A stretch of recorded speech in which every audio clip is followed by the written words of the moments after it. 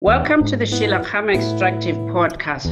I'm continuing the conversation with my guests on the subject of climate change, especially with respect to fossil fuels. My guest today is David Manley.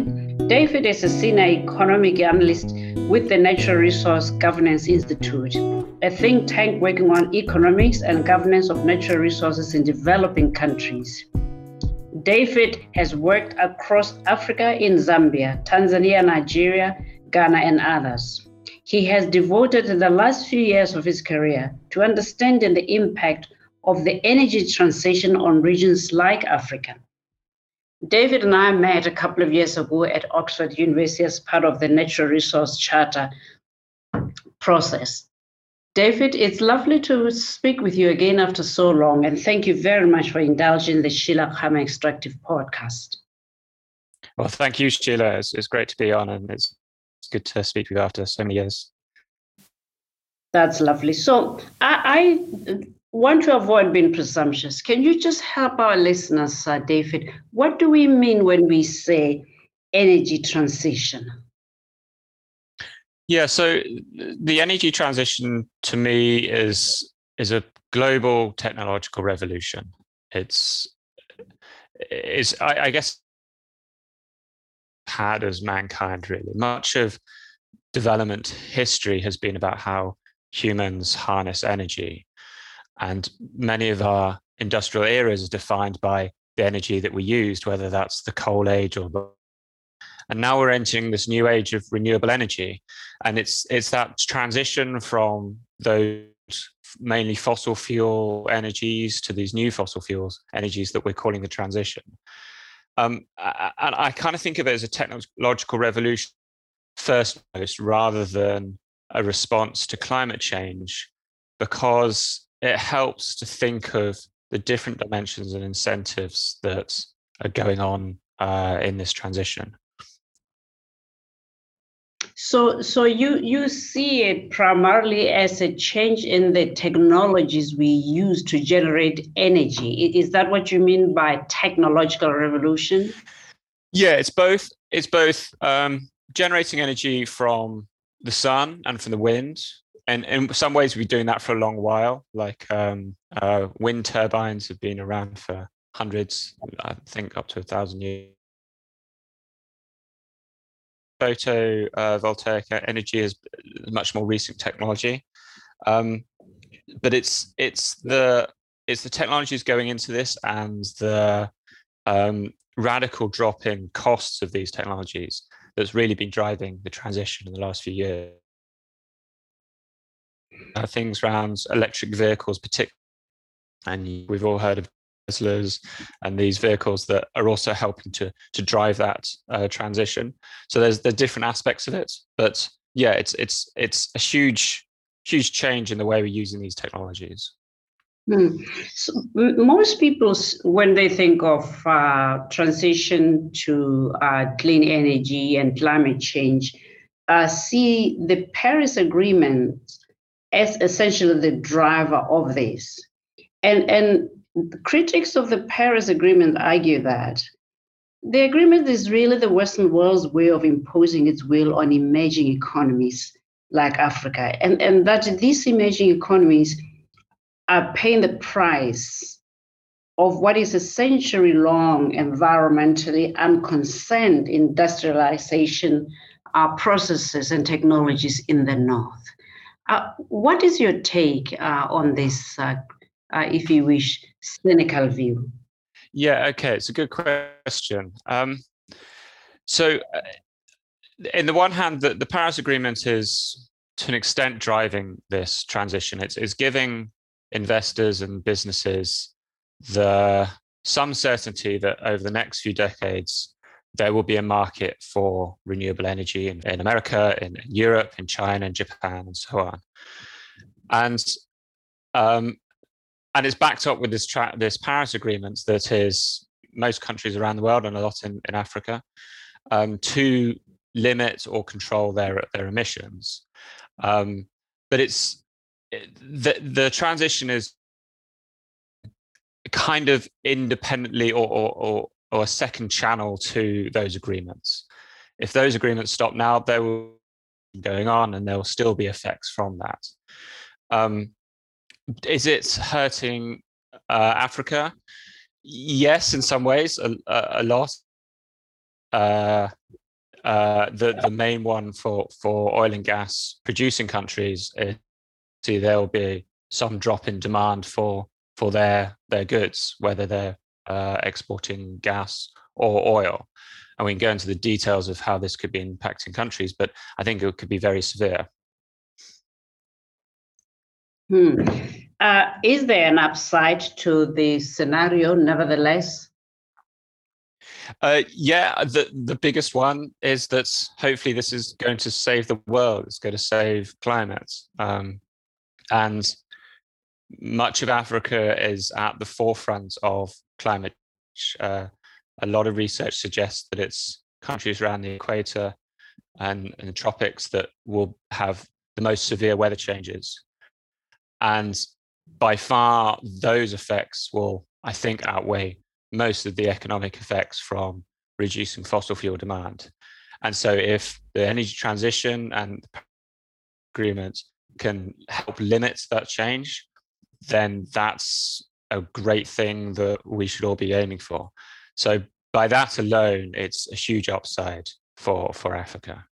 A smaller upside, but quite significant for some countries, and I think you'll be doing separate podcasts on this, is that a huge demand for metals and minerals to be developing these new technologies. A lot more copper, cobalt, lithium, wind turbines into batteries for electric vehicles. So there could well be, and there's already signs of, very large boom in metal demand over the next few decades. And so this will benefit a lot of mining countries at least. So this talk then about stranded asset, do you feel is overstated? Because in your view, the role of minerals may well compensate for this, let alone, for that matter, the decarbonization of climate. Do you think the commentators are blindsided on these other economic benefits? I don't know if the rise in metal demand will completely compensate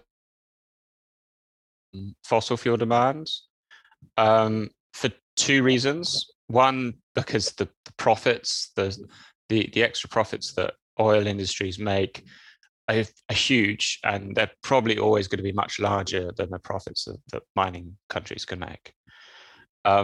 You could see a compensation across the whole of Africa. In actual specific African countries, there isn't. So like Nigeria is an oil and gas rich in metal mining.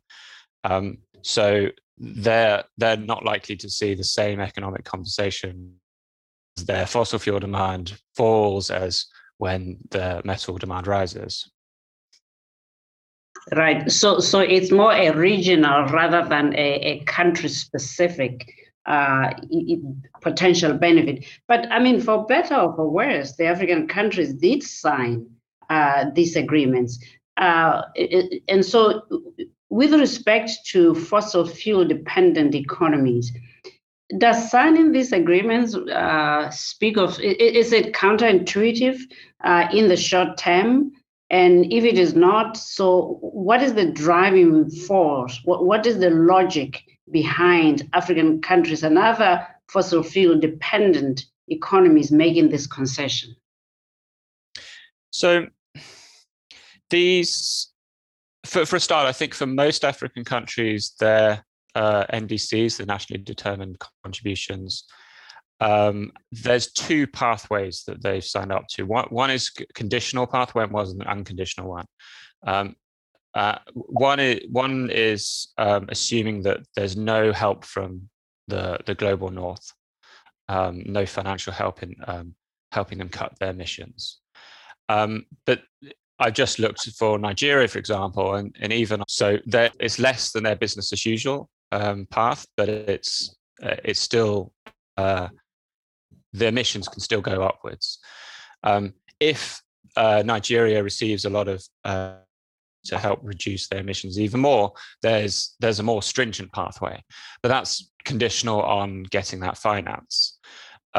So I don't see the NDCs being a huge change on economic growth in Africa as it is in Europe and the more polluted countries, which is absolutely fair because it's the global north that has caused all this damage so far. So can you just define for our listeners what you mean by NDCs? Yeah, so this is, and I'm much less of an expert on the climate diplomacy and these agreements, but these are the agreements made in the Paris Agreement 2015. I think they were signed up in 2016 in what we call the Conference of Parties 21. And these committed each country to a new pathway of emissions.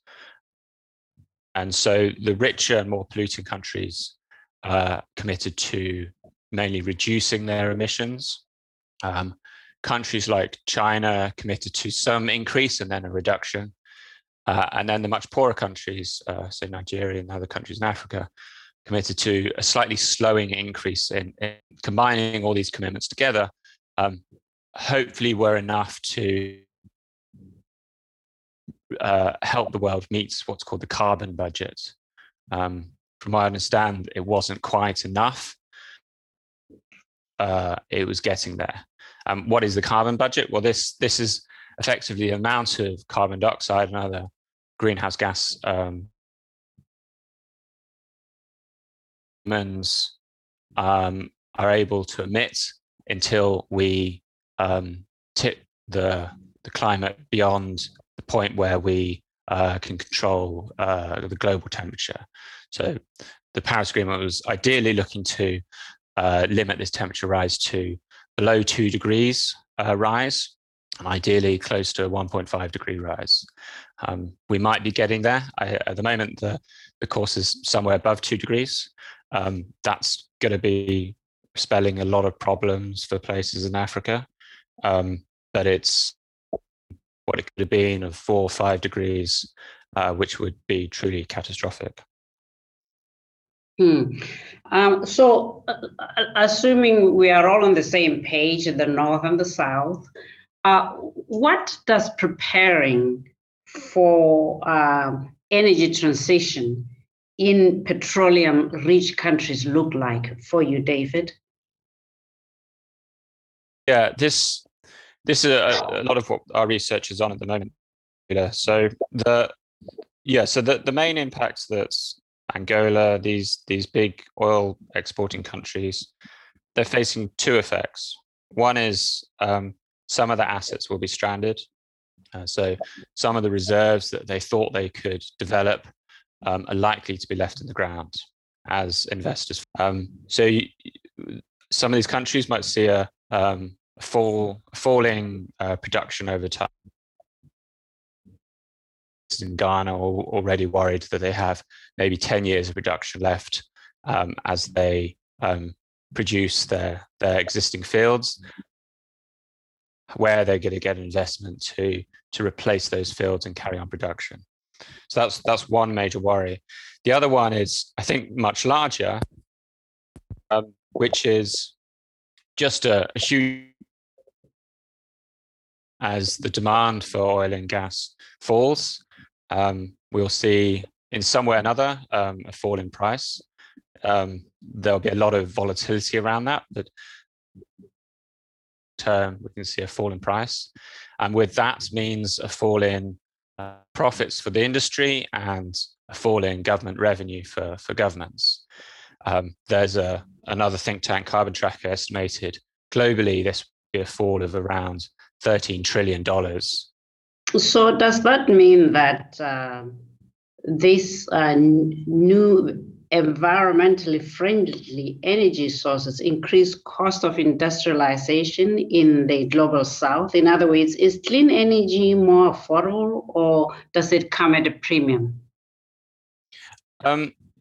So there's been a huge drop in costs depending on how people measure it.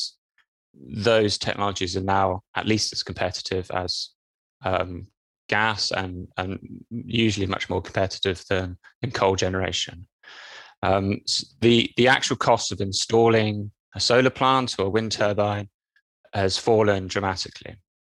So this means that for the average country in Africa, particularly with the amount of sun that these countries get, and there's also quite a lot of wind, there's really good potential, which means cheap energy. So there is a huge advantage of technologies. It also means less dependency on a fossil fuel that will eventually run out. As I said, Ghana's worried about how they're going to get more investment to develop new fields. That's not a problem for solar and wind since it's an infinitely renewable energy source. So that's one huge advantage. There's problems of how to then actually get investment in the first place. So I'm aware that the EU has put millions of euros to stimulate research into green economy related technologies. The current US president, through his proposed infrastructure bill, among others, is also planning to spend billions to leapfrog clean technologies. My guess is that this will translate into a huge business growth opportunity for firms in the North. And I just wondered, how can countries and firms in the South also help themselves and take advantage of this potential boom in clean technology-related economies?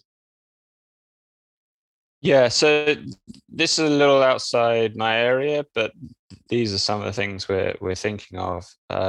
So the first of all is that there's two advantages that Europe and America, China are getting from this. One, they're just going to be getting cheaper energy, which I've already discussed, and Africa can be part of that cheap and clean energy revolution. But then there's the opportunities in actually making all this stuff. And America and Europe is also very worried about how they're tapping into this opportunity. Much of the technology is actually being built in places like China at the moment. But yeah, being advanced, developed countries, North America, big advantages in some of these aspects. What can Africa do? As I said, I think the mining countries can really tap into this and really get the most out of this boom. And really, this comes back to much of the governance principles that the Natural Resource Charter teaches and helps with, and how to get primarily as much money from the sales of these metals, processing these metals. It's hard to tell how that's going to play out.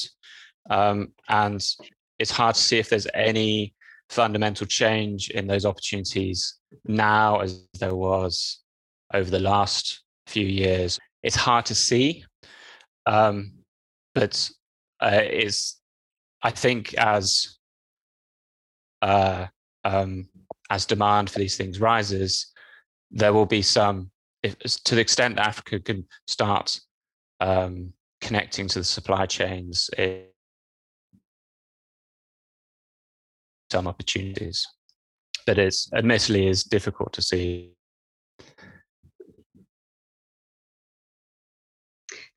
So in some of your works, you have referenced the role of governance, and that poor governance in some developing countries is an impediment to successful transition. Could you explain yourself and how you see governance in the space of energy transition?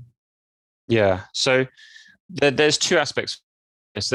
And it'll go back to a question I didn't really answer properly before. for those oil and gas rich countries, the role of governance there is to really manage this risk, to look ahead, make sure that the governments aren't thinking that the future is going to be like the past and carry on assuming high oil prices and that everything's going to be fine. I think there needs to be a big change in and using scenarios, really using thinking more pessimistic about if there is a big drop in oil and gas prices and a collapse in production, what does that mean for their economies? What does that mean for their finances? And to develop plans to respond before it's too late. Some of the work we're now is to make sure governments don't expose themselves even more to this risk and pile even more public money into the oil and gas industry. That it could be appropriate in some times, but we think in many cases isn't. And the main channel for this is investing into national oil companies. And I think you'll have a podcast more on that, so I won't go into the details. But I think this is an area where governments could carry on with blinkers and the business as usual approach and carry on putting public money into these companies and not seeing returns they need to. And this is going to make their response difficult in the long run of how to divest and to diversify their economies to develop industries that aren't then. Those are some of the responses for oil and gas rich countries. I think for African countries more generally, there's a need of, well, how can we attract investments to develop solar and wind technologies? I thought, well, one of the major areas, one of the constraints here is the governance. I think those products are exported and sold in foreign markets. The problem for investing in a solar plant in Mozambique, for example, is that the product, the electricity, is sold into the Mozambique market. And so this has two problems. One is, well, who's going to be buying that electricity? And how can the investor, usually the foreign investor, get its money out and convert its local currency to dollars? And a lot of this comes down to what we call offtake risk, which is the risk that that electricity can actually be bought in the local market. Either national grid or consumers. And a lot of research suggests countries are dominated by state companies that are buying the electricity, but not always paying for it. And so this will a solar plant investor. To the extent that governments can help sort that and make sure that there's more of a guaranteed certain market for electricity, more likely investors are going to want to actually to Mozambique or elsewhere. So yeah, that's what I see as kind of the role of here. That's wonderful. Well, as always, governance underpins everything. David, thank you very much for taking the time to speak with the Sheila Khama Extractive Podcast. You've set us off to a very interesting conversation with your colleague Patrick Heller on state-owned entities, which are, of course, some of the world's biggest corporations in both the developed and emerging markets. Thank you very much for your time, David. I will stay in touch. Great. Thank you, Sheila. It's been a lot of fun.